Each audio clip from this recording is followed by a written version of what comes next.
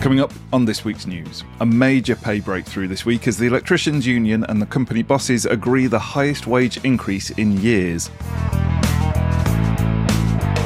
A shock report reveals major safety concerns at nearly all solar installations. And MK unveils a revolutionary all-knowing and all-seeing double socket. Welcome to Electrical News Weekly, whether you're listening in the van, on-site or down at the wholesale counter. I'm Joe Robinson and I've been through the best of the electrical industry news to save you the trouble. And as always, if you think you've spotted the two words that I've been challenged to slip into this week's show, comment with them below for the chance to win a prize. Unions and bosses have agreed the biggest pay rise for electricians in years. Sparks pay will rise by 7% from January and by a further 5% the following January to help keep up with the cost of living. And no, we're not gaslighting you. The ECA and Unite shook hands on the 2-year deal under the JIB collective agreement.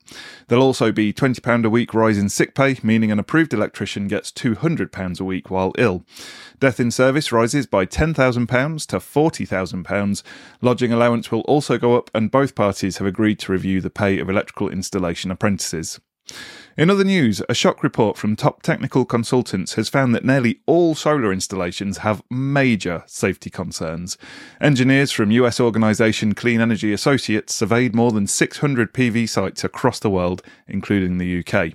They say there are safety issues at a whopping 97% of the projects. The biggest problem is unsatisfactory grounding, which they found at half of all locations. A close second is damaged modules, and next is cross-mated connectors. There were what they called poor terminations at 4 in 10 installs. Clean Energy Associates say that many of the safety hazards were down to undertrained or inattentive installation technicians using the wrong techniques. Extreme weather conditions also play a part. The solution? As always, ensure installers are properly qualified and trained. Still on safety, the mother of a 7-year-old boy who died after being electrocuted in a pub beer garden is urging the hospitality sector to make sure their outdoor electrical equipment is safe. Daniel Jones's son Harvey Tyrrell was electrocuted when he touched unsafe lighting in the garden of a pub in Harold Wood, Essex in 2018. Jones is calling on pubs, restaurants and other venues to make sure electrical installations and equipment used in outdoor spaces are safe this summer. The Health and Safety Executive says venues should arrange for an electrician to carry out installation work to the required safety standards, only using lights and heaters specifically designed for outdoors, and to check equipment regularly for damage or water ingress. The pub owner where Harvey passed away pleaded guilty to his manslaughter and to stealing electricity from an unmetered supply and was jailed for 9 years in 2021.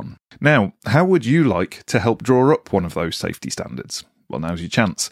The British Standards Institution is currently drawing up one for batteries in homes. We're talking the big energy storage batteries that are fed from a renewable source such as solar panels.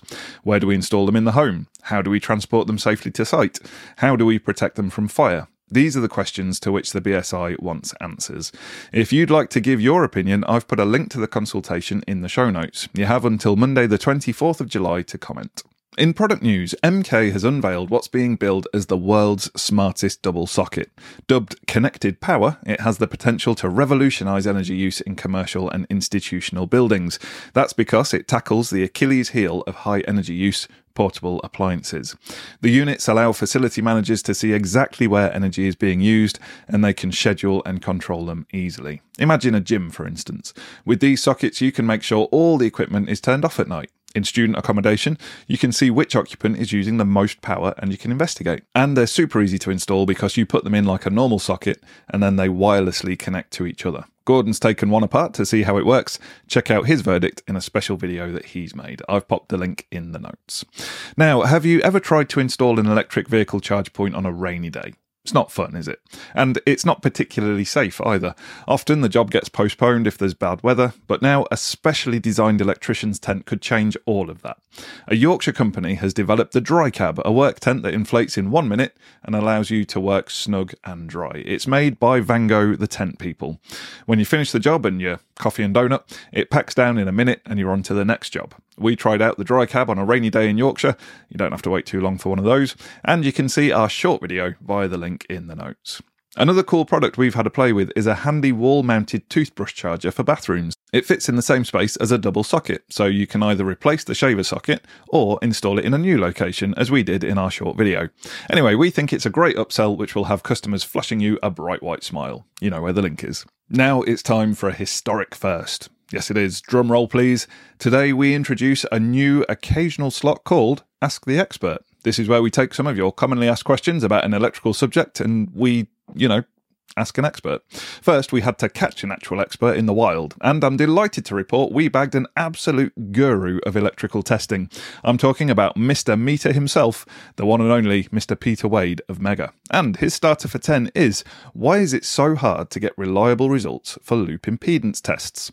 Peter replies that the issue is that on circuits protected by RCDs, the testers can only use very small currents because otherwise the RCD will trip.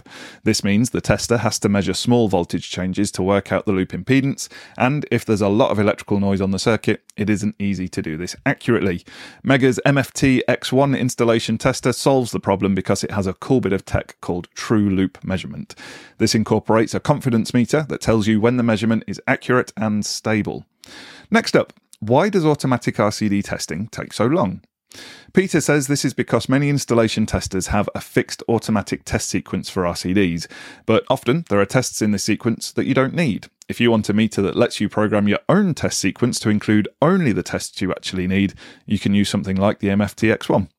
Last question, can I test EV charge points with a multifunction tester? Peter says that if the tester is a recent model, the answer is probably yes, but you'll need to check the datasheet. Even if your tester is suitable for testing EV charge points, you'll still need an adapter. You need this to simulate the connection of a vehicle to the charge point, which is necessary for carrying out the full range of tests. Thanks for the expert insights, Peter. Much appreciated. And if you're interested in EV charge point installation, then please check out our free training packages that we've made to help you with your CPD.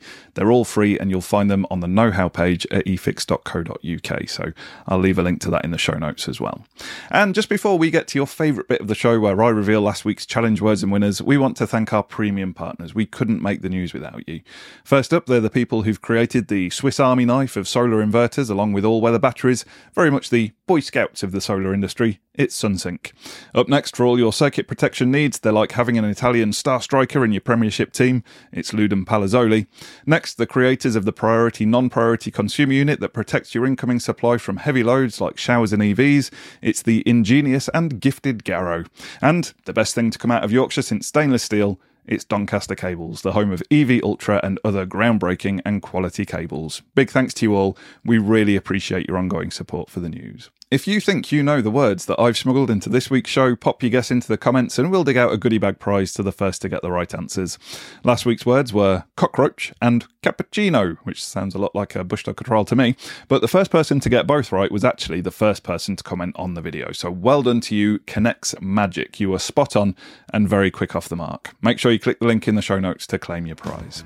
Thanks for listening to this episode of Electrical News Weekly. Make sure you subscribe to receive the next update. Thanks for listening, and until next time, have a great week, stay safe out there, and remember, there's no such thing as a torque-calibrated arm.